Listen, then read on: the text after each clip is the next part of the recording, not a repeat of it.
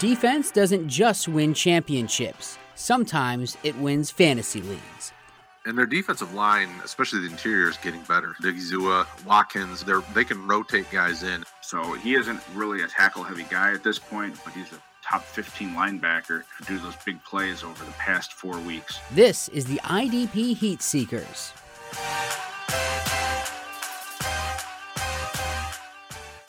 Hello, everyone. Welcome. It is Monday night, and for this week and next week anyway, we are the IDP Heat Seekers, brought to you by rotoheat.com. I am not Brad. Brad may or may not be with us momentarily. If you see a curtain moving down there, no, it's not a ghost. That's a different show of mine. That's just my cat messing around. But Austin, how are you doing tonight? I'm good. Do we think Brad's on vacation? It very well could be. Hopefully everything is all right and he fell asleep getting his kid to bed or had extra homework, playing teacher, could be any number of different, and that's not a Oh! There it is. Hopefully he didn't hear us speculating on where he was. Although I he was could in probably Vegas guess. just performing my past life. How are you, gentlemen? No, we're doing all right. We just introduced that I'm not Brad and that there isn't a ghost on this show, despite my curtains moving on their own seemingly. So just getting things started. So Wrong Roto Heat show for that one, gentlemen. That's right. Yeah, sorry about that. No, we're having some technical difficulties here at the house with some power, but no big deal. All We're here. right. And how are you guys doing tonight? How is Austin? Well, yeah, Craig just asked. Well, I'm doing well. You're here. I'm here. We're all here. So Monday night, let's get this thing rolling. I'm ready. This is going to be a good show. It is going to be a good show because we get to talk about preseason football, which, we've been missing, and we're glad it's here. But it'll be fun tonight because we're going to talk about rookies, which, we enjoy talking about all off season, and we get to do it again for a little bit. Yep. So did you guys talk about Kayvon Thibodeau already yet? We have not gone into the news and notes yet. All right. So what's going on with Thibodeau and those New York Giants? There seems to be something in the water up there. Yeah, they're turning into the Ravens and even the Steelers of last year in terms of just injuries striking them. I think there was an offensive lineman that's out for the year. Darian Beavers was a rookie, probably inside linebacker for them, looking for a backup spot. He's out for the year. And Kayvon Thibodeau, a high edge rusher pick of theirs, thankfully not going to be out for the year, but it kind of sounds like somewhere in the 2 to 5 weeks range, depending on how quickly his rehab goes. So certainly into the regular season potential, for that PUP list, which I believe is now 4 weeks long. So it'll put a damper on him, certainly for this year. He's going to be behind a little bit more, but we'll just have to see what it does for the defense overall, because him and Ojulari were looking like a nice pair of edge rushers for him. Also, I know you're still a big Aziz guy, right? Yeah, I really like Aziz a lot this year. I think Aziz will be just fine, but this is definitely disappointing to see, a player go down with that kind of injury on that kind of play. There's been a lot of talk about trying to get the cut blocks out of the game. Do I think it was a dirty hit? Not necessarily. What I think it was just a young guy who's trying to make the roster, trying to make the play. He goes low. And Kayvon Thibodeau, he's a big guy, right? So he just doesn't want to body the guy up. He goes low. I don't think it was any malicious intent, but it's definitely discouraging. And it's one of those deals that you've got to know. I mean, they talk about it in the offseason. They talk about it at these joint practices. Coaches, regardless, coaches don't want players on the other team getting injured. We saw what was the guy was it Carolina that's potentially going to get cut? Yeah, Matt Rule, the guy that I can't remember who he laid a hit on. Head coach? No. Matt Rule has a safety on the team, and I can't remember the guy's name right now. Maybe you can find it while I'm talking about it. But basically, he laid a really tough hit this week on a receiver, and he gave him a concussion. I want to say it. No, that's a different year. That was last year. So he Ken laid Robinson. Yeah. Yes. So he laid a hit on a guy and gave him a concussion in a joint practice, and it wasn't even like a game. And he was, he caused at least 2 fights. I think it was the Patriots that's who it was. Yeah, the Patriots Christian Wilkerson. Yeah, the Panthers and Patriots were fighting all week. So anyways, long story short, it was basically just like Matt Rule came out and said, like, anything's on the table for this guy. Like, we don't care how good you play. Like, if you can't do the right things at the right times, like we need you to, like, we're not out here trying to get players injured. That's just a stupid play, a boneheaded play. I don't necessarily think the play against Thibodeau was a boneheaded play. I don't care for the block. I wish that he would have just gone high and just taken a licking, but it is what it is. And hopefully Thibodeau can get back as soon as possible. Yeah, they're rookies. If they miss a few games in the first part of the season and they're in their rookie season, I don't see it as a huge deal. This team is kind of in a transition anyway, so It's no big deal. It'll be okay. I mean, yeah, it stinks for the progression and development of some young guys, but it'll be all right. They'll come back in and they'll get up to speed as soon as possible. And, we'll see them mid-season, maybe a little bit later. Do we have any other news and notes, anything of importance? I know there is some football going on this evening, but anything else that we need to talk about? No big news, really. Otherwise, I mean, Roquan Smith is going to play. Still don't know how long Shaq Leonard's going to be out for. Those are sort of the two big name things, if anything. Yeah. I have not heard either, but it did sound like Leonard was going to miss a fair amount of time, at least from what some of the sports people down this way are talking. We're probably missing multiple games. I would think you see Roquan back much quicker, seeing as he's healthy. Just got to get up to speed for the most part, at least from what I understand. He'll be starting week 1. Yeah, which is good for those people that were looking for fantasy production out of him, because I know that I had a few people ask me what to do if he doesn't play, and I was like, no, just breathe. There's preseasons, you got a few weeks to get that all figured out. So, and it'll be good, and it'll be good for him, because it was going to be hard for a team to pull off kind of any big trade. I know that I did see a few trades going on today, little things, backup players, guys that were going to get cut anyway, got moved, like the Nick Mullenses of the world on the offensive side, but nothing crazy. So, All right. So with that being said, we're just going to jump right into it. We're revisiting the rookie class, and we're really talking about probably 15-ish specific players. I know when prepping for the show, I picked some guys. I tried to look at guys that I was more high on, good or bad, what they've done so far in the preseason. So I think this will be a fun conversation to kind of look back. So we're a couple weeks in now for the most part. I know the Falcons are still their game isn't over yet, but most of the way through 2 weeks of preseason. So let's look back and kind of talk about what we're seeing, what we aren't seeing, maybe some things that we're thinking about as we've gone through. Because, the preseason hype train is in full effect. And I will say, don't jump to conclusions. I know there are, especially on the offensive side, the Dameon Pierce lovers of the world, which I'm a fan. I think he's solid. But, people are going off the rails on some of these players. So don't let the preseason hype train go crazy and make you guys make a crazy move, especially on the IDP side. Craig, who do you want to talk about first? We'll give you first shots. Who's the player you want to bring up and you want to talk about first? And what do you like or dislike about what's going on with him? We're going to go to a guy that isn't getting a lot of talk, but we're going to go to Seattle I think it's going to be a yuck year for a team that isn't going to be looking that great overall, but it's going to give some opportunities to some of those defensive guys, and certainly on the defensive line, sort of edge position. They've been looking for guys for years there, and I think they might have one here in Boye Mafe, that edge they had out of Minnesota. I think he has looked really nice in the preseason. He's actually been getting decent playing time for them. So if any of you pay attention to snap counts, sort of like what we've talked about, just because someone's a starter doesn't mean they're getting snap counts in the NFL. So you want to look at what they're getting for snaps and where they're playing those snaps each week. So he has actually played, for what we have here, week 1, 65% of the snaps, which is quite a bit for preseason. And I don't have the week 2. It's really harder to come by these right away after the week for preseason games. But week 1, he had 3 solos, 2 sacks, a tackle for a loss, and a QB hit. In week 2, he had 5 solos. So he's getting production. He was a guy that had been getting some hype as potentially being a late first rounder, something in the NFL draft, and didn't come out. But one of the things we talk about is being on the field and having that opportunity to get you production. We talked about it. It'll be brought up later in the realm of sort of Arnold Ebiketie with the Falcons not having a whole lot else. Same sort of situation there where the defense probably going to be on the field quite a bit, and he's going to get those opportunities, maybe not to get those sacks if they're playing from behind and the team they're going against is running the ball more, but certainly get you those tackles. He's an athletic guy, and he's shown well so far.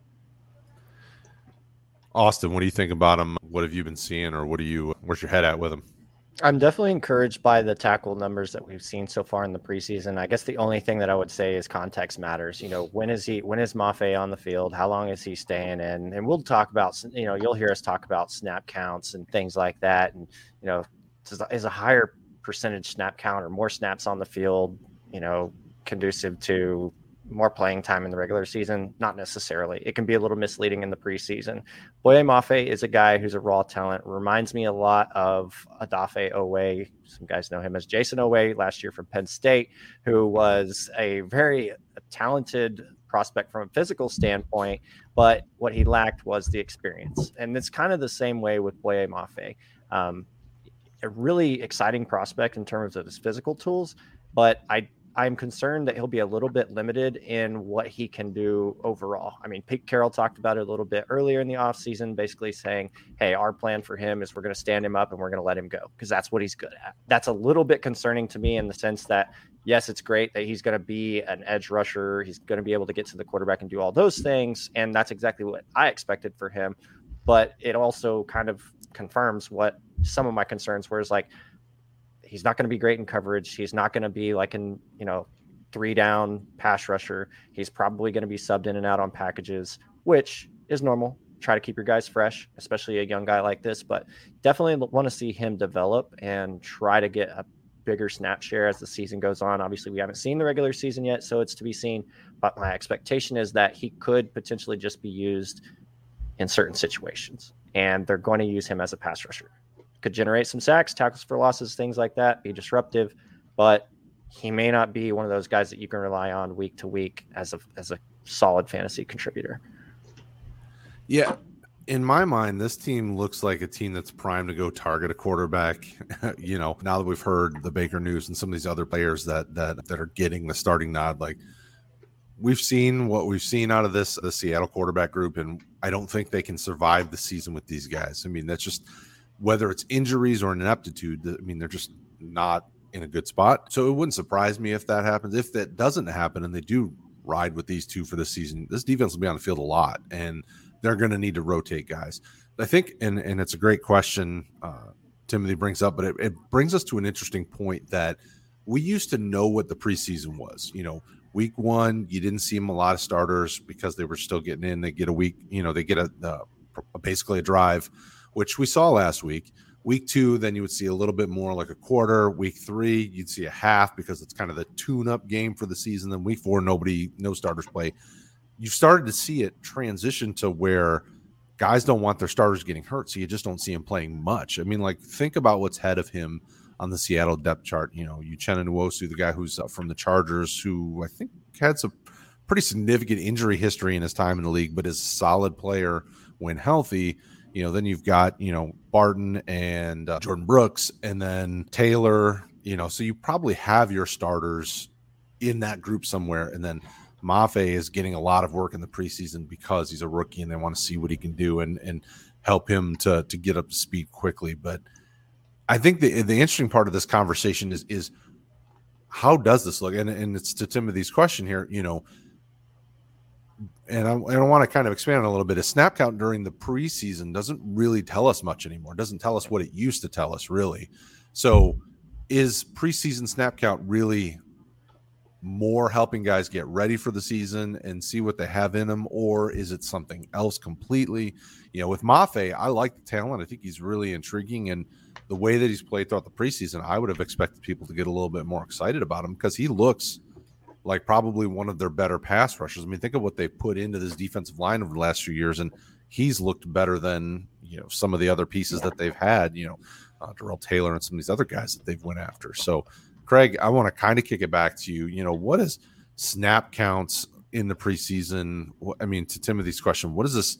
Does any of this mean anything? Like, what can we really deduce from what we've been seeing? I think it depends on the team and the players that they have around them. If they have a bunch of veterans that don't want to play and there's a young draft pick and he's getting a lot of playing time, they're trying to get him experience.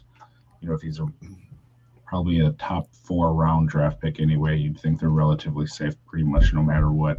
They're just getting that experience in case they're needed to play, or if they're projected to be a starter. That way, they're just getting that live game experience. If it's especially still that last week of the preseason and you're a late round pick or a free agent or older veteran with not a lot of contract, they're probably trying to see, is this a guy that's going to make the team at that point? What sort of impression are they going to make? And then you got to look at where they're using him too. Mafe's had a good number of snaps on special teams. He had a touchdown saving play on one of them, so he's probably going to be used there during the season a bit. And, he's a guy that just needs experience in the NFL. And they don't have a whole lot, to your point, and sort of at that edge position that's shown them a lot in the NFL. So they want to say, hey, is he a guy that we put out there in these situations? Is he going to be able to produce for us? Can we rely on him in those? So far, it seems like it. So, this next week, it sounds like he might be out. He has a shoulder strain, so he's not a guy that's in danger of being cut. But they're probably going to have that playing time that, whatever 65% it was, split it more against these other guys, say, hey, you're probably closer to not making the team. What do we have? And, how are you going to make the team if you're going to? Yeah, no, I would agree. Austin, do you have anything you want to add to that? Is there anything that you've been able to take away from preseason in terms of, how it's different from before, when you only got the 3 games? I think you guys pretty much nailed it. I mean, the meaningful snaps are probably going to come in the first and then some into the second quarter at this stage of preseason. Most of the reps after that, they are just for experience. They are just, coaches evaluating the players and things like that. So I don't put as much stock into it. I don't put as much stock into a guy that's playing into the third, fourth quarter against third, fourth, and fifth string guys who may not even make the roster, and they're somehow generating, numbers. It's encouraging to see, as we go through the show, we'll talk about, stats and things like that. It's encouraging to see the stats and guys be productive, but do keep in mind, guys, just like we say, hey, don't get excited about, one guy making a big play. Also don't be too discouraged on guys who just aren't seeing enough playing time. Cause to me, that's almost like, well, hey, this might be a good sign. So it's kind of weird how preseason all works. And I think that's a good segue into a player that I wanted to talk about, more so because nothing's happened with him. Linebacker Christian Harris from the Texans. He hasn't played mostly due to injury more than anything. He's recovering and hasn't got in because of that. But he's a guy throughout the offseason that as a linebacker, if anyone asked me somebody to target that's, maybe a little bit further down and not one of the bigger names, he was a guy that I liked. I know Bama linebackers really haven't come to the league and been super exciting over the last, 5 to 10 years. But Harris is kind of cut from a different mold. And the guys in the league are seeing that. When I was reading an article that they were talking to Blake Cashman, who's I don't know if he's really a starter for them. He's kind of a next, kind of a journeyman veteran linebacker, says that Harris has, a second or third year player mentality to him. He's kind of a veteran type player already, even though he's, not actually seen any meaningful snaps. And, Camus Grugier-Hill and Christian Kirksey, I think, are their top 2, both veterans, both know the scheme, and both, I've painstakingly watched both of their games so far, and those guys look like they're top 2 linebackers. So I don't anticipate Harris really stepping in and taking an immediate role or immediate impact on this team when he is healthy, but still a guy that I like. But he's on the opposite end of the spectrum, so I want to make sure we brought him up. He's done literally nothing because he hasn't played in a game. So we were having this conversation actually on the Roto Heat Discord earlier, whether it was Channing Tindall or Christian Harris, one of the in the IDP chat. We were kind of chit-chatting about it, and I tagged Austin because I know that he's a Tindall guy and I'm a Harris guy. Although I like both players. It's not really one or the other. But Harris is a guy that's going to slide and kind of be able to be slid under the radar and hidden. So if you're in deeper leagues and people are maybe not looking at him and he hasn't been picked up, or you're in a league that, you have room to stash him, I would stash him because right now there's nothing to show on him, but I still like the talent. I still like the player. He's somebody that I'm still actively trying to have on my deeper rosters or even on those where, you can only stash, because I have a couple leagues where you can only stash on your taxi squad first and second year players. Definitely a guy that I like, and I want to see what happens because this Houston defense has room for young guys to really step up and make a name, because it's not great. There's a lot of holes in that defense. So I like Harris. I'm still intrigued by him. And I don't know if either of you have anything you want to add. There hasn't been much to say on him, but if you'd like to, feel free to add your comments on him. Craig, I saw Austin shake his head, so Austin's got nothing.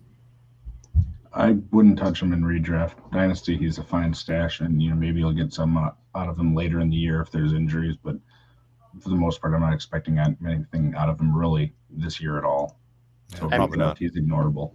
The short and sweet of this too is that opposite of, kind of what I alluded to is like, well, guys who aren't getting, high snap counts in the preseason, things like that could be a good sign. In his case, not practicing, not playing, he's missing meaningful snaps, and that's not good. Now, do we think he's at risk of being cut, to Brad's point or to Craig's point earlier? No. He's at no risk. Like, they drafted the guy, spent good draft capital on him. to bring him in. I think their expectation is to have him around. But, these are meaningful snap counts, in the preseason and practices and all those things. And, for a young guy, he's got to get up to speed. He does have some veterans that are ahead of him. And so that's what makes it that much more important is, he actually does have some form of competition, albeit not elite competition, but competition nonetheless, competition that has experience. So yeah, it's definitely important for him to try to find his way back to the field. All right, Austin. So roll into your next player. Who do you want to talk about? Well, we kind of have the same situation here. And since we're on the DNP players, Christian Harris, who's missed a lot of time, we can go ahead and roll right into Devin Lloyd, another linebacker here from the Jacksonville Jaguars. Both preseason games did not practice. We saw him get back on the practice field this week, and he is running with the first team. So that is encouraging. He's doing individual drills and things like that. Will we see him in the preseason? Still uncertain. But again, just like Christian Harris, these are meaningful snaps that he's missing out on. And the benefactor of that is that you've got, obviously Foye is locked in, but, a guy we've talked about on the show previously and other rookie talks is Chad Muma. And Chad Muma has been the recipient of some really good snaps, and he's done well with those. So do I think that Devin Lloyd is the better player? Yes, absolutely. I do. I think that next year, Devin Lloyd is probably going to be leading the linebacker group. He's going to be a leader on the defense. He could develop into an elite fantasy asset for IDP. But right now, this is really concerning. And again, he's got to find his way back to the field. He's got to get out there and be productive. Well, and when you look at this Jacksonville defense, I mean, who's going to keep him out of a starting role? Muma, at least at this point, has been slotted more on the outside than the inside. So then on the inside, as a backup on the inside to like Olakun. So it's either Muma or Shaq Quarterman are kind of those next two guys. And are either one of them talented enough to keep Devin Lloyd off the field? No, I don't think so. I mean, they spent a first on him. He's got the talent and the upside. I don't even think him missing all 3 games really keeps him out of the starting lineup week 1. Craig, what do you think about that? Yeah, he probably plays week 1 regardless if he's healthy. How much does he play? Does he probably play less? Answer then yes, because he doesn't have as many reps and that experience with the first team or, just the starting defense at that point in the regular season. And, we see this every year, as of late in the NFL with these abbreviated practices and preseason, that there's going to be more mistakes in the defense in general. And we take into account that it's a rookie that really hasn't played in much preseason time. We're probably going to see more mistakes out of him. So can it affect someone? Yeah. And does it matter for him for IDP purposes if he's on the field list? Yeah, it does matter. Now, long-term over the course of the season, maybe not as much, but when you're starting off the year, if you drafted him, if you're a team that needed linebacker help and you're thinking you're going to have a starter putting up points for you, probably not going to have as much luck with that as, you would think. It's possible that he, still comes out guns blazing and has a great year from start to finish. Yeah, but, just statistically over the course of time, it makes it less likely the more practice that you're missing without getting those reps and experience with those guys you would normally be playing with. Well, and to Timothy's point, I don't know that, and I've looked on like PFF and some of the places to see how often they've been sitting in what packages, but I don't know with this new coaching staff if we're going to really know how often they're going to be, with just 2 linebackers or 3 linebackers on the field to be able to answer this. I mean, the money they spent on Olakun, I mean, he's going to be on the field. He's kind of their number one. And then if they're just in, nickel situations, you got to think Lloyd's the 2. If they have 3 linebackers on the field, I mean, then you're getting into, is it, do they have Josh Allen standing up? Do they have Trayvon Walker standing up? I don't know that we can truly answer the question, what happens after that, but Olakun is their number 1. I mean, they spent the money on him, so he's kind of their top guy. But they have, I mean, the cool thing about this team is the way they're built. They've got, I think, probably 3 solid stand-up pass rushers. Chason, I think, could develop into that, so I put him in that category. I don't think he's truly there yet, but between Josh Allen could stand up and be an off-the-edge rusher if they don't want to have his hand in the dirt, and then you got Chason, and then Olakun could do that if need be as well, Trayvon Walker, so this team has an interesting group of linebackers on the outside to rush the passer. So Craig, who do you want to talk about next, bub? I even forget who I put on this list. So let me go back to that quick. We'll go to a guy who got hurt, Jaquan Brisker for the Bears, who had just been having a great camp and then preseason. He was really showing out, and a lot of people were expecting high things for him this whole season with the draft capital and then how he'd been doing. But he had, I think it was minor thumb surgery, and they're saying he may still be available for week 1. And your thumb, how much does that affect defensive back? Well, if they have a club on their arm, obviously, but if it's just in some sort of small brace or something to protect their thumb, probably not as much. And the Bears certainly are going to need help in the defense, as their transitioning their defensive scheme, and they drafted him to be a starter. And if he's healthy, he's going to be out there starting. And he's one of the few guys that we're going to be talking about here that, if you're in a league where you start 2 or 3 defensive backs, he may end up being someone that you can start this season and have a decent amount of production with, because he is playing, I think when we ranked our safeties this year, he was a top 3 safety for us here, somewhere across the board, but cumulative top 3. And he's sort of shown that to be true thus far with what he's done in practice and the preseason game that he played. So I'm excited about him. But again, is it dampered a little bit with that injury? Yeah, if he's not playing to start the season, you're not going to be able to play him up there on your fantasy team either. And we'll see how long it lingers, but they don't sound too concerned about it, which is good. Yeah, I think he's probably been, at least through week 1 when we could see all of them on the field, I think he'd look the best of the rookie safeties. Mm-hmm. I'm still high on Petrie, and then Hamilton, it's kind of been a mixed bag here, at least so far at the beginning. But Brisker's looked really good.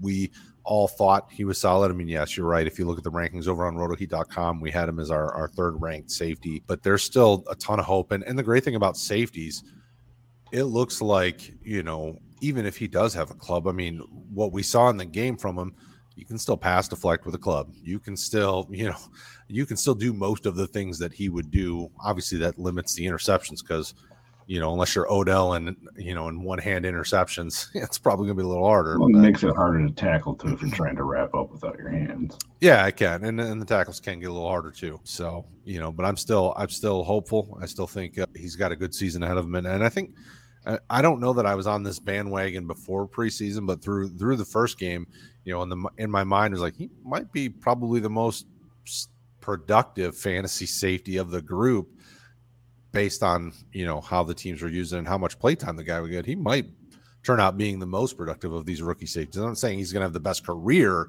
but year 1, if you were looking for an immediate return and some sort of fantasy value, him and Petrie might be the two that, even though we have Kyle Hamilton and Lewis Cine rated higher, the next 2 might actually overproduce these first 2, depending on how things go. Austin, any thoughts on Brisker? Yeah, we might have been too low on him.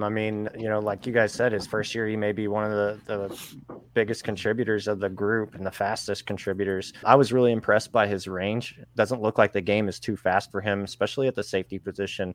That's a position that, these young guys, it takes a little bit of time for them to kind of get used to the game and then all the things that are going on with the NFL defenses and things like that. But he looks very comfortable, which is encouraging. And we got to see him get back on the field as well. I think, he looked really, really good. So I was very impressed by what I saw on the field. I'm absolutely there with you. Okay, so we'll go to you next. We'll flip over to Austin. Austin, pick a player. Who do you want to talk about on your list of players? Well, let's switch it up and let's talk about George Karlaftis, the edge rusher that we got from Kansas City. Obviously, my team. Go Chiefs. He's looked really good this preseason. His sack celebrations have not looked so great, although his second one was much better. The first one was a little lackluster, but he's been really good, and I've been impressed by what he's done. He's shown that not only can he get to the quarterback, but he's going to be productive with, and being able to generate tackles for loss, getting to the quarterback.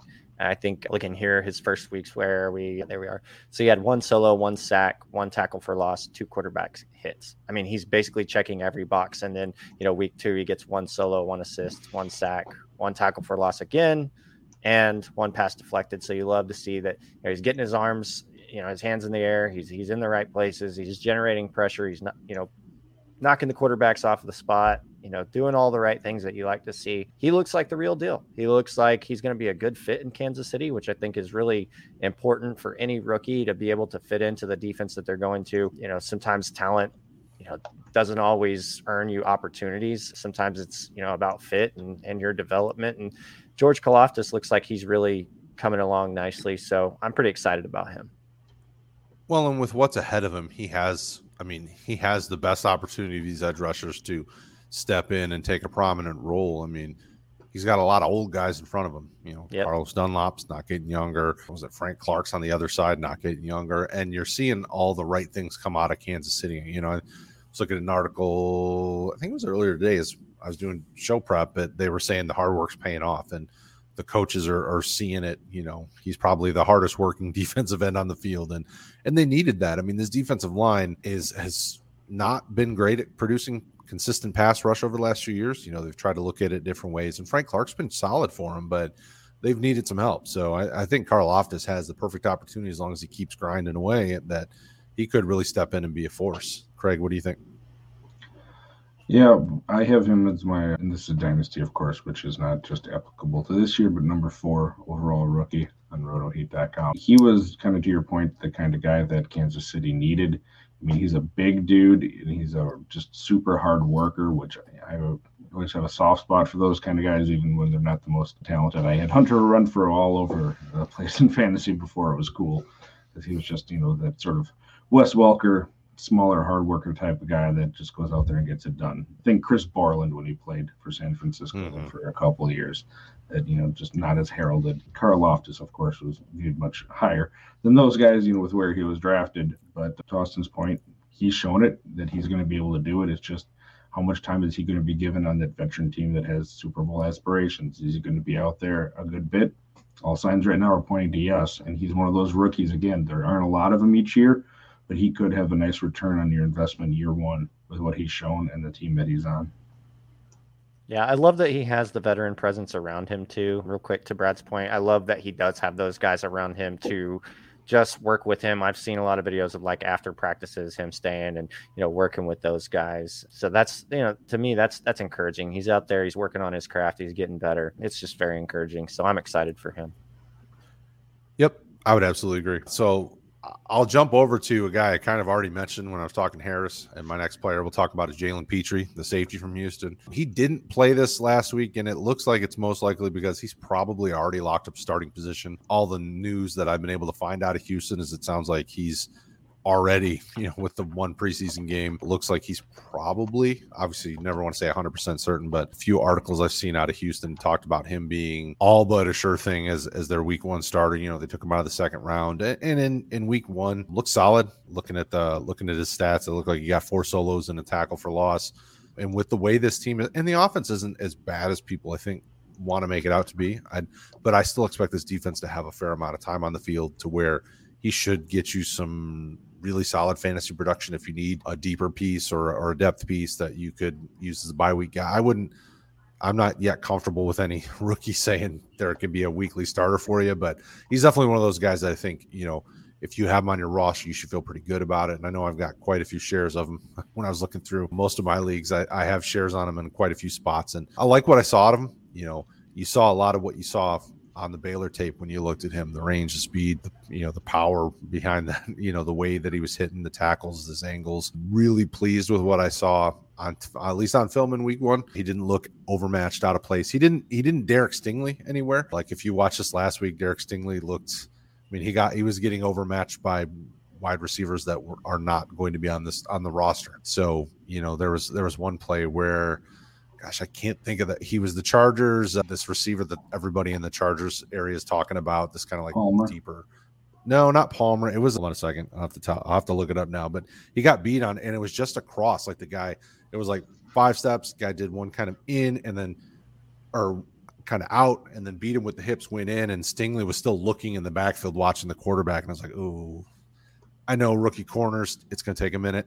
But man, it's crazy to me, and I'm with you, Timothy. I mean, Petrie really should have been in the conversation for a first-round pick. Although, he went in second, so it's not far off. But he's definitely looking the part of what I was hoping for when I saw him, at least through week 1. So he did play week 2, Brad. He just did he play?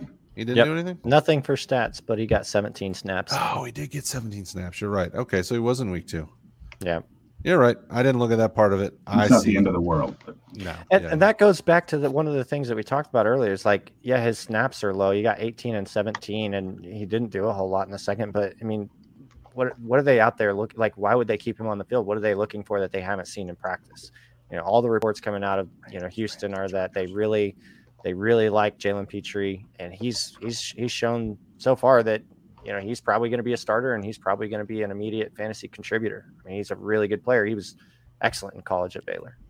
I apologize. It was the Rams they were facing, and the receiver that people have been talking about is a kid named, I don't even see him on this list, but he had reception. So what in the world? Oh, here we go. Gosh, I'm not seeing it here on the list of their receivers. Oh, well, he got beat real quick. It was one of the first passes that he got beat on. What was that, Craig? They just don't have a whole lot else at safety anyway.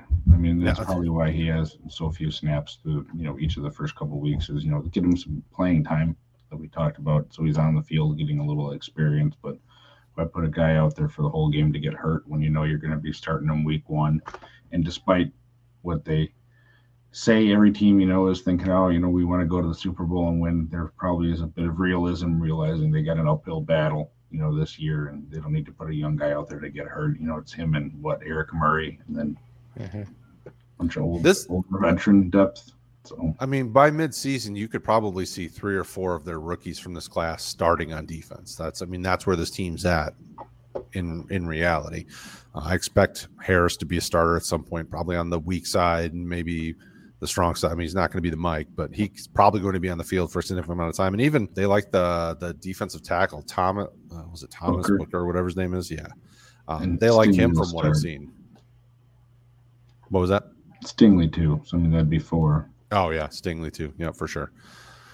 So, all right, Craig, who do you want to talk about next, buddy? We're going to go to a guy that's got a little bit of playing time each game and is still, I don't think, probably in line to start, but Nakobe Dean for the Eagles. He's got 4 solos and then a solo and 2 assists on 38 and 41% of the snaps. 24 and 30 snaps is what it equates to in a preseason game. So he's been out there. He's been showing all right. I don't think that they're going to just throw him into the fire as a starter right away. That remains to be seen, but I think Kazir White and TJ Edwards are going to be the starters there. Both of those players have been talked up quite a bit by the coaching staff and the other players.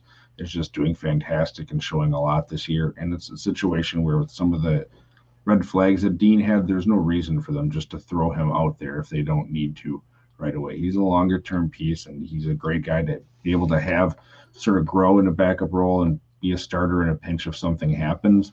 But I think, despite him showing well in the preseason, one of the reasons, again, you've seen him play a little bit more is to get him that experience, and they're knowing, hey, we don't have to count on this guy as a starter right away.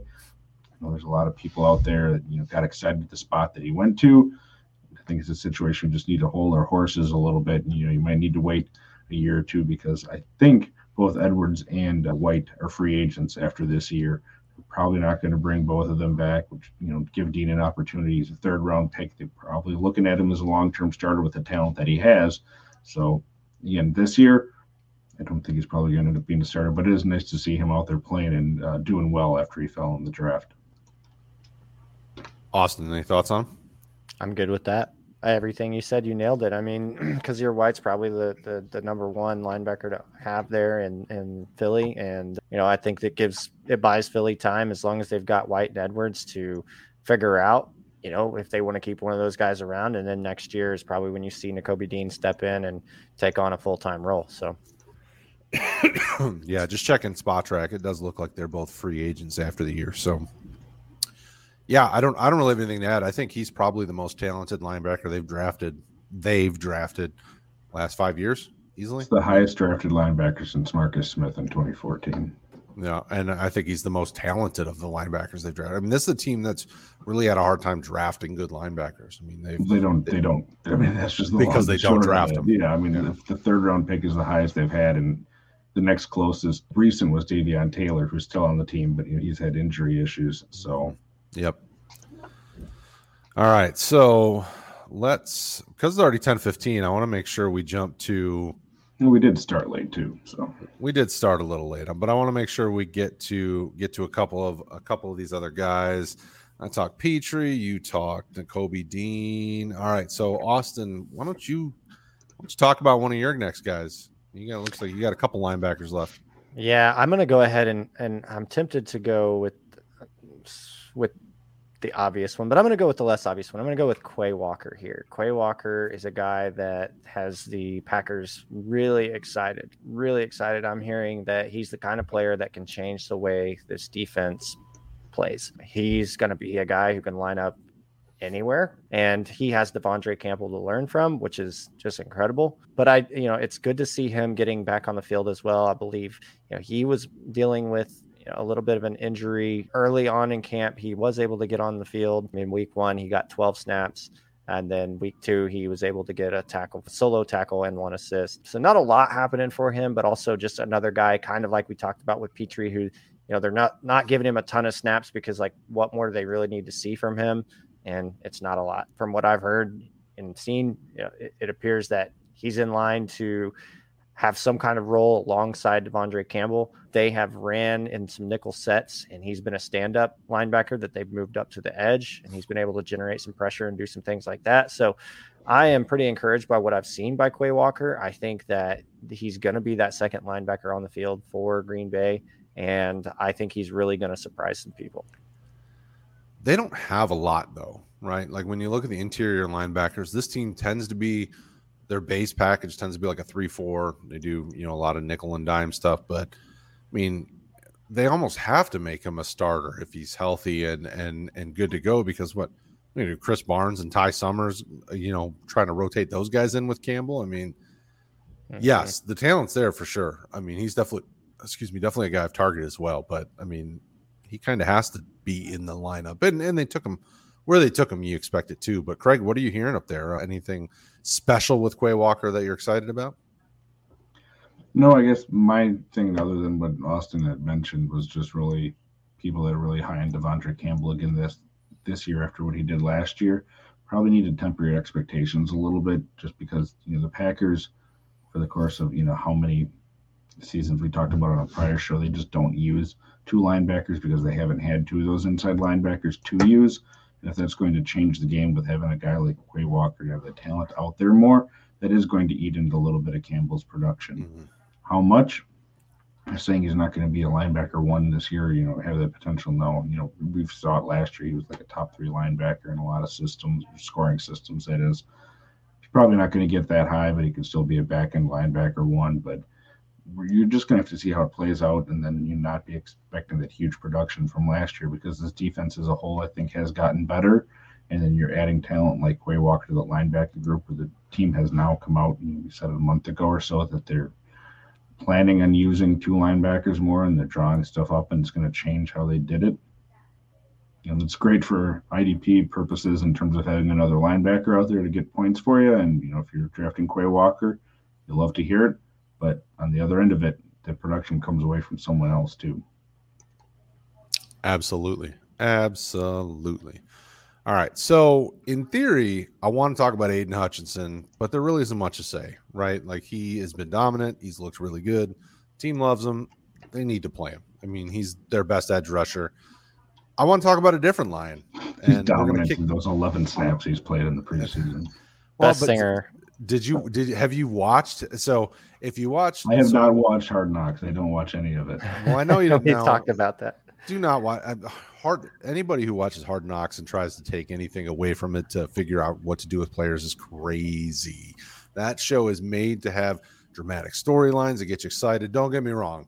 He has the voice of an angel when it comes to doing his best impersonation of a Michael Jackson song or whatever, but I'm just not he looked good preseason game 1. He's looked fine in camp against when they've done, the joint practices against the Colts. I watched, much of that footage, and then watched McAfee's show when they were at Colts camp, trying to glean as much as I can, but there's not a whole lot to say about a kid who was number 2 overall. They're going to have him on the field as much as they can because they need him. You don't pick a number 2 for nothing. I mean, this team needed as much help as they get. There's another line that I want to kick it back over to Craig to talk about that was on his list to talk about, which I think we can glean more out of, and you can see more of how the team feels about him if you watched Hard Knocks.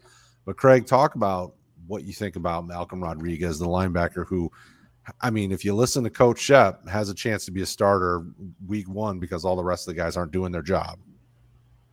Well, they've had a sad state of linebacking affairs for a while in Detroit now, where they just can't hit on linebackers. And, Rodriguez does have a uphill battle. He was a 6th-round pick this year. He had a really nice NFL career.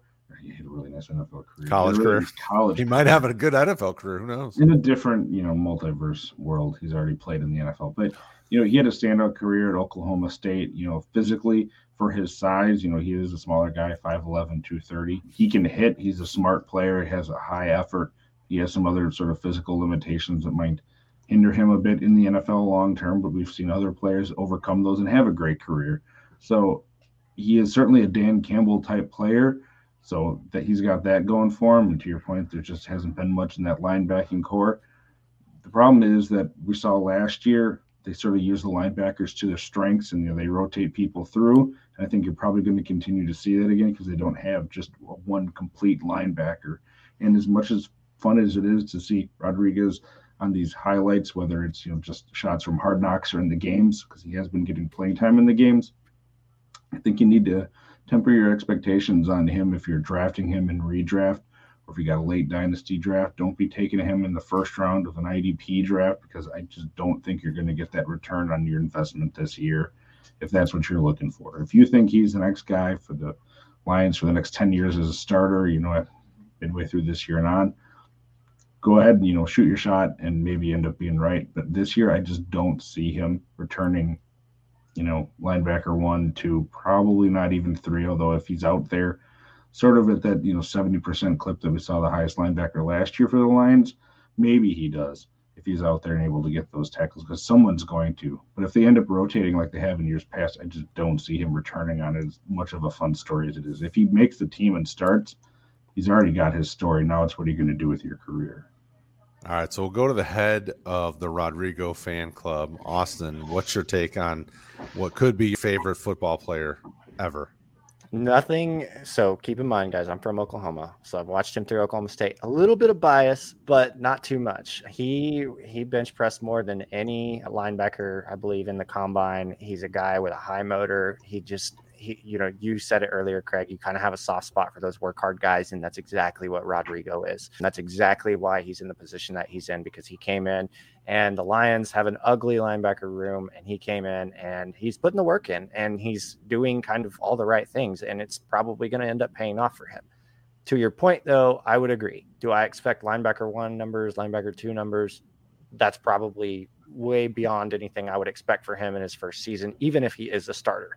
The opportunities will be there if he's the starter. That's great. He does have some physical limitations. You talked about those a little bit. What the concerns that those create for me is, what kind of fantasy production and what kind of production will we get from an IDP standpoint from Malcolm Rodriguez? Is he going to be a guy that they're going to send in blitz packages and try to get him, let him get after the quarterback? Is he going to be a guy that's going to be a high tackle guy? Is he going to be a guy that they're going to be able to play in coverage? Those are the kinds of things that we really just don't know yet. For his career at Oklahoma State, he was a good tackler, excellent leader, always in the right positions, kind of just always did the right things. Physically, he was strong despite being small in stature. And so he was able to use that to his advantage to generate the numbers that he did in college. Will he do that in the NFL? I'm not sure. This is a totally different game. To my point, we talked a little bit off, the air here, if you will, and in the IDP chat. And I think it might have even been privately, but my point was just that no one spent the draft capital on Malcolm Rodriguez to have expect linebacker 1 or even linebacker 2 production. To Jaws's point, I think he said down here in the chat that he said he would have had him on his team if he didn't trade his 6th round pick away. That's about where he was going, 5th, 6th round in rookie drafts, for IDP. And, the draft capital that you're spending on that guy, he was the safest pick. He was the safest pick. He walks into a great situation. The linebacker room's in shambles. We know what the kid did in college, how good of a leader he is. If he got the opportunity, that pick was going to pay off. So, in my opinion, great pick if you got Malcolm Rodriguez already in some of your leagues. If you don't have him in your leagues, he's probably on waivers. Go grab him. Because what's the worst that can happen? You spent the minimum amount that you could probably spend on the kid. And if he has any return at all, to me, that's a win. So that's where I'm kind of at with him. To your point, though, I would say everybody, hold your horses, don't get ahead of yourself on this deal and think that he's going to be producing like linebacker one elite numbers. That's not going to be the case. There's still a lot of wait and see with his game and what's going to happen with him. But at cost, he's one of the safest linebackers you could have drafted this year at cost. And I think we'll see that once the season gets started. Yeah, the thing I want to see from him, because everybody's super excited about him. And I watch Hard Knocks. I watch all the game film. I watch as much as I can on the team. I mean, he's looked the best of our linebackers. That really probably goes more to show what our linebackers are at this point. But the struggle I have with a guy like him is that, and I will tell you, once the office area gets finished, you will see my Stephen Tulloch autograph. I don't care about your size. If you're a good football player, I'm all about it. And I was a huge Stephen Tulloch fan when he was in Tennessee, and then when he came to Detroit with Schwartz. I mean, I loved Stephen Tulloch. So a smaller linebacker does not bother me. His thing is, I'll be interested to see if his athletic profile, if it can really hold up over a full season against good teams. Week 1, it was against Atlanta. That is not a good offense. They have holes all over the place. They've got some pieces, but it's not a complete package. And then what we saw this last week was not against a ton of starters. It's not they're going against vanilla offenses, just kind of running things. It's not a great example. So it's really, truly hard to tell. What I can tell you is that he's picking up what Detroit's giving him, and he's showing them that he can lead at the linebacker position, which could get him a ton of playing time, because other than Alex Anzalone, and even last year, Anzalone did not look good. It wasn't like he showed up and was really going off. I mean, he just looked the least out of place. So it's the least worst of. So don't get me wrong. I think he could find his way into a significant amount of playing time, because they really want Barnes to be the guy, but Barnes, I think, still needs another year of, I thought of him when he came from Purdue last year. I was like, in my mind, he's probably like a cornerback. It's going to take him 3 years to really get things under his belt. Because think how many linebackers Purdue's produced ever. It's not been a huge amount in the last 15, 20 years. So the guy's working a specific scheme that isn't necessarily translating well to the NFL. So, the 2 linebackers they've drafted 4th round, 6th round. So I got to think this team starts investing capital, earlier capital, day 2, maybe even 1st round capital, depending on what next year's class looks like. Mm-hmm. So, Rodriguez is fun, a great story.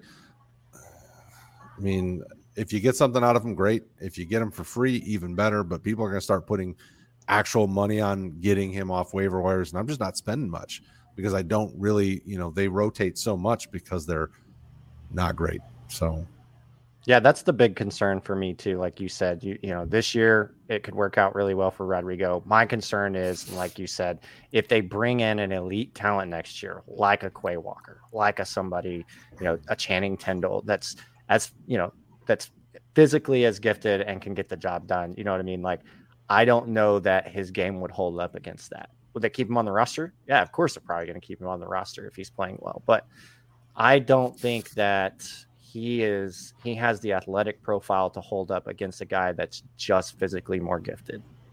Like, you can be a good football player, but if you couple a good football player with the elite physical tools, like some of these guys do have, the Devin Lloyds, the, guys like that, Roquan Smith, he doesn't just stand a chance. Let's just be honest. So that's kind of where I'm at.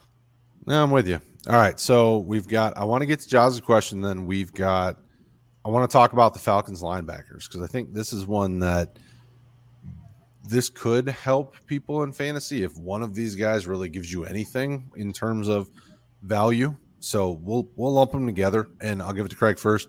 So Anderson and Ebiketie, one's edge, one's linebacker. What's your takeaway from what you've seen so far in these guys, and has it changed how you have them, in your rankings, or just kind of your overall feeling about them? Of the 2, Ebiketie's probably going to get more of a chance this year just because of the dearth of talent that they have at the edge position, and with where he was taken.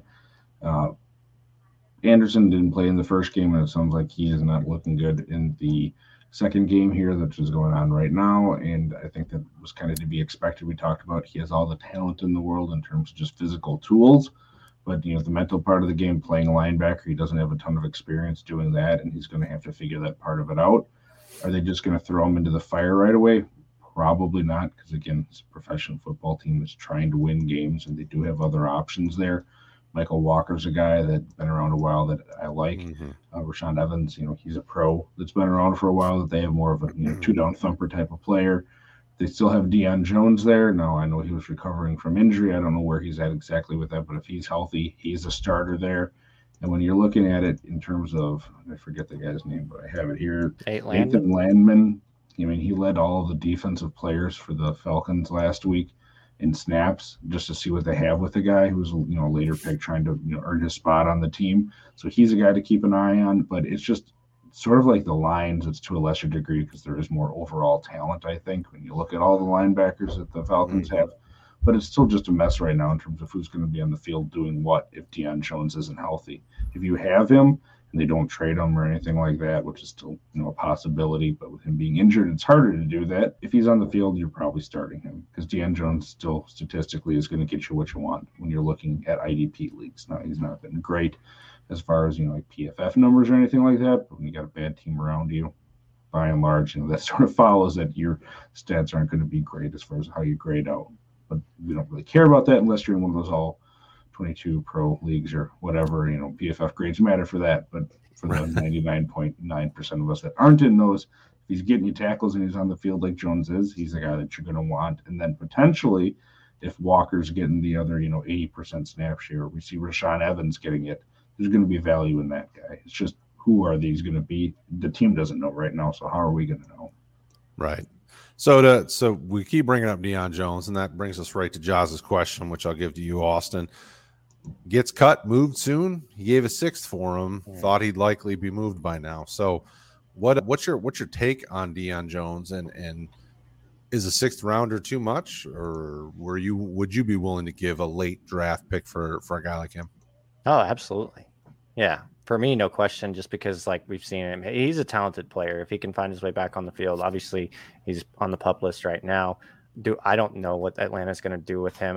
I guess it would just depend on what they could get for him. I wouldn't expect it would be much, to be honest. And that's kind of the unfortunate part is do you give up the one good asset that you have for what? What are you going to do with what you get back in return? Probably not a whole lot. It could be a matter of, just not having the distraction. Deion Jones hasn't been very happy in Atlanta. They're going to be paying him a lot more money. So maybe they move him and just, part ways and use the whatever draft capital or whatever asset they can get to try to build, something with, or save some cap and invest it somewhere else. That's a possibility. But as far as if he gets moved or cut, I definitely don't see him getting cut. As far as if he gets traded, again, regardless of what Atlanta wants to do, you have to find a trade partner, and it gets kind of weird when you start getting into all that. So that's really too hard to predict. For now, he's an Atlanta Falcon. My expectation is that he's going to remain an Atlanta Falcon, and we'll see what happens after this season. Well, and trying to make trades this late into preseason it can be a bit difficult with guys that are at the level of Deion Jones. Bigger name comes with a bigger contract. You see a lot of the little things moving, guys that are back into the roster type guys. But I just don't. It's hard for me, and I was looking when Jaz asked the question. I don't find any conversations, any articles that say they are hearing anything. It's not like there's rumors. It's just guys going, oh, well, he could get traded just because this team is rebuilding. Well, the team may not think they're rebuilding. They went and got a veteran quarterback, hoping that maybe they can do something because the NFC South is not the strongest division. They're kind of like the NFC North. You have a true number one team, and you have some other teams that are trying, and they're at different varying levels of trying to compete for the division. So I don't know. Deion Jones has, looking at Spot Track, he's got this year, and then he's on the hook for, he's probably going to be with them next year too, unless they get a trade partner that's willing to eat some money. He's still got almost $6 million in dead cap next year. So he's got 24 this year, which is 24 this year, and then 5.3 next year.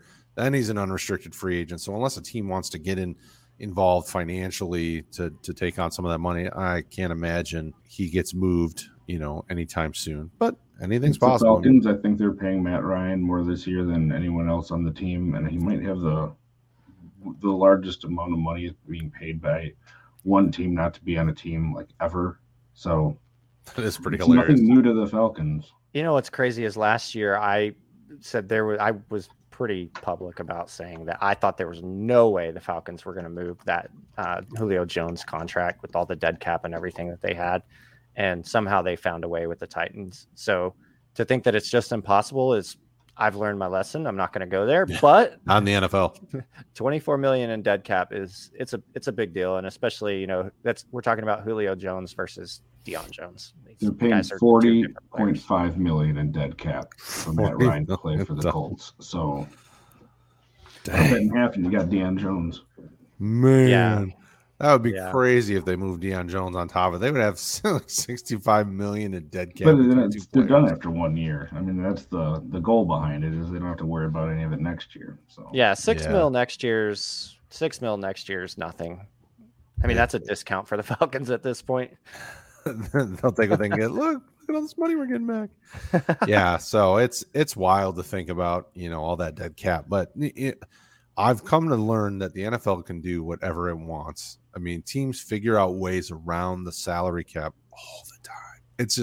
It's wild to think about. I mean, anytime you're like, well, I don't really know, and then they do whatever they figure out ways. And and people get paid tons of money to figure out loopholes and how to structure salaries so that they can make these things happen. So it isn't just in draft day where they have to ask the lady if they can fit another couple million in the books for a second first round pick. Like, it isn't just in the movies, it happens in real life. So I do want to get one more question in because our boy Anthony jumped in. It's good to see you, brother. So with the surprise retirement of Khari Willis, this has left a starting spot available at the exact position of Nick Cross. Do you guys think he produces at the NFL level?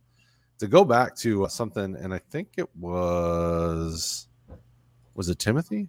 Earlier in the chat, somebody said that asked about Cross. Yeah. Mm-hmm. Timothy said, and it's good to see Timothy. We were seeing him on Thursday nights. It's good to see you, man. He was saying Nick Cross has looked impressive, and I would agree. I think this team is wide open. I mean, across from Julian Blackmon, it could have been any number of players, and Nick Cross has looked the part. Craig, what do you think about him?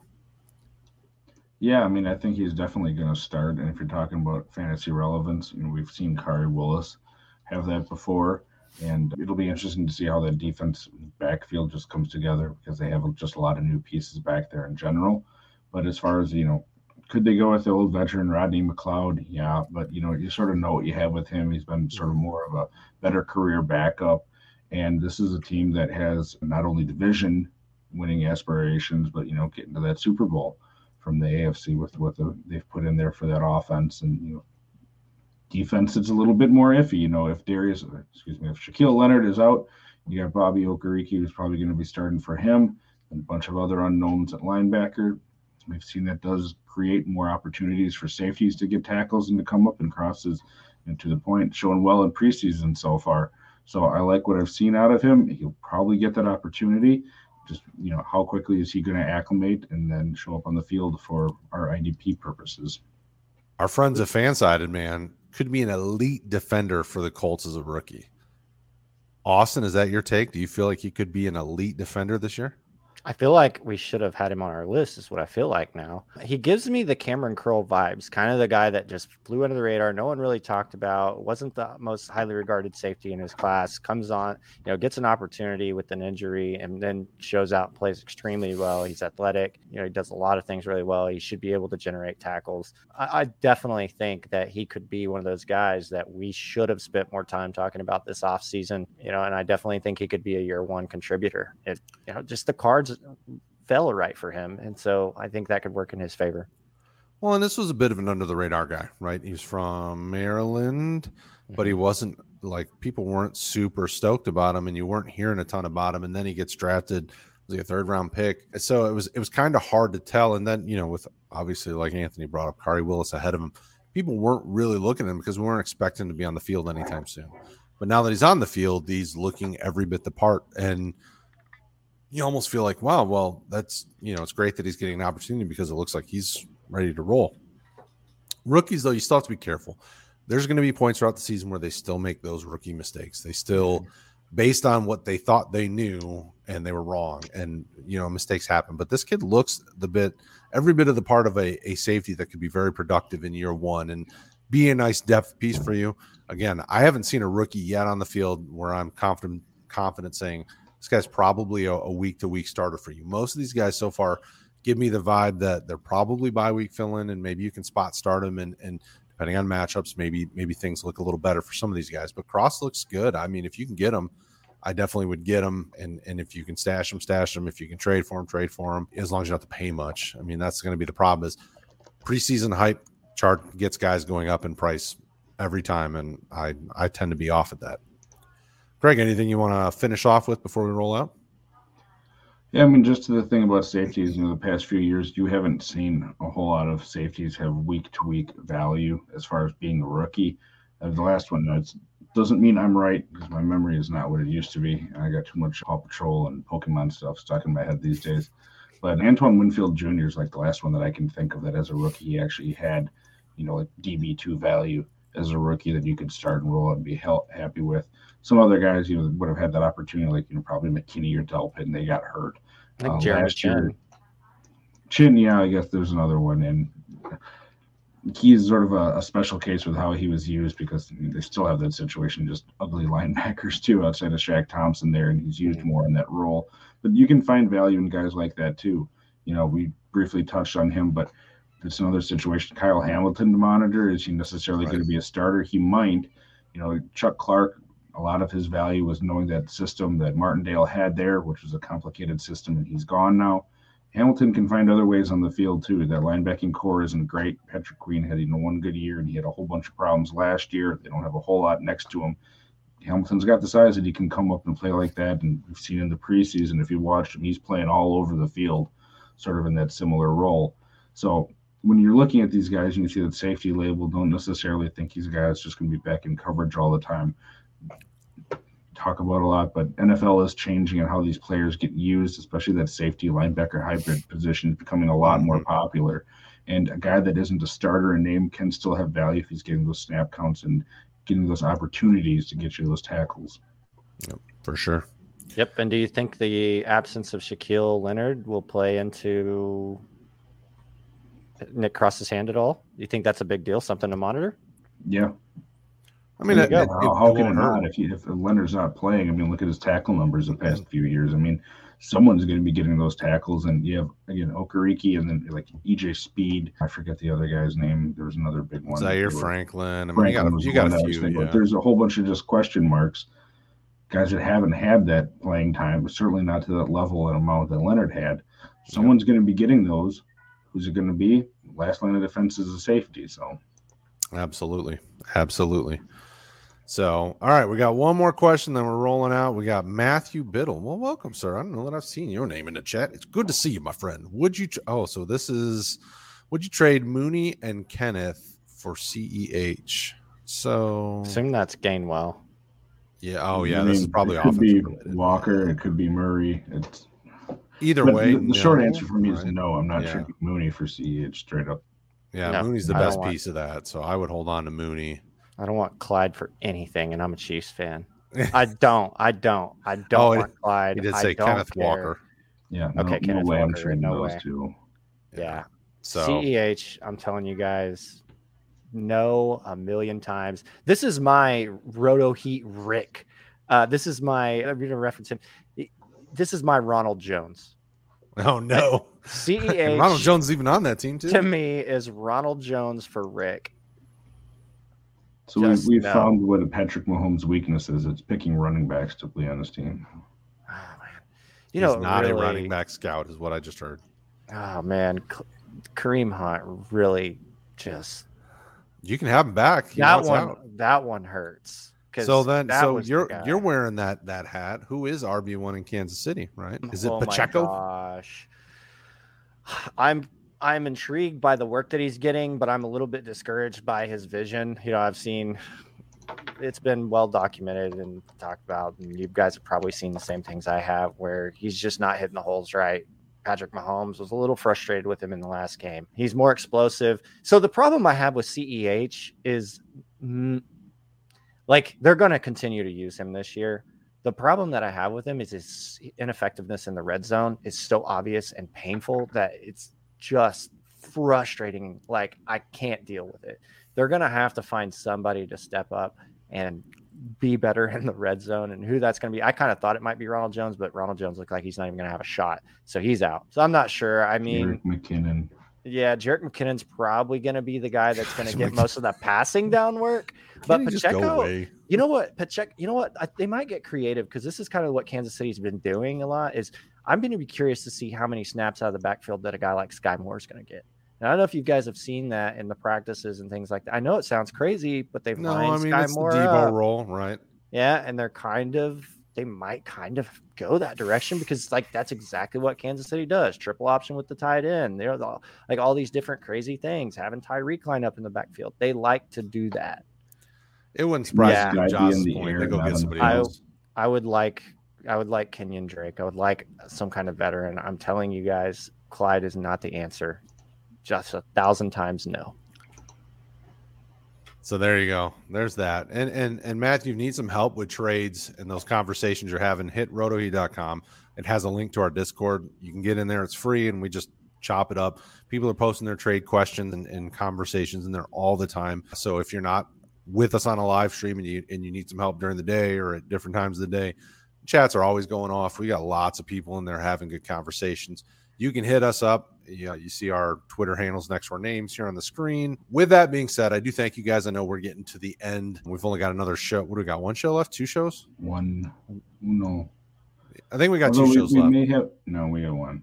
We got 1 left. So next week's it for the season, because then Monday Night Football, and you would rather watch that than watch us. So we're going to be back we're going to be doing IDP waivers again this year. So, be on the lookout of that. We'll drop those videos on YouTube and then articles on the rotoheat.com. But the Discord is the best place, man. You can jump in there and have a conversation. We got chats for everything, fantasy football to movies, to sports cards, to whatever you need to talk about. We've got a chat for it. So we thank you guys for hanging out with us always. And thank you guys for hanging out with us, even with my little bit of lateness to the show. I do appreciate everybody, and I appreciate the gentleman holding it down. Well, I got things in order here, and we thank you guys. Don't forget, tomorrow night, Tuesday night, we've got our Dynasty show back. And then as we get into the season, we got a lot of stuff going on. Our Discord channel, we're going to be doing live stages in there, so you guys can jump on and chat with us live on different nights of the week. And then we've got live shows Tuesday night, Wednesday night. We got a lot of stuff going on in season, so make sure you stick it here with us. We got Sunday morning, which will be back again with Rick and Bryce and guests, because they always have somebody on. So we got you covered in season. Make sure you like, subscribe, hit the notification icon, do all the things you guys do. Share it with a friend, share it with everybody. We love you guys. We'll see you next week. The IDP Heat Seekers is a proud member of the Roto Heat family of podcasts. Find more content on Dynasty, Redraft, Devy, and more at rotoheat.com.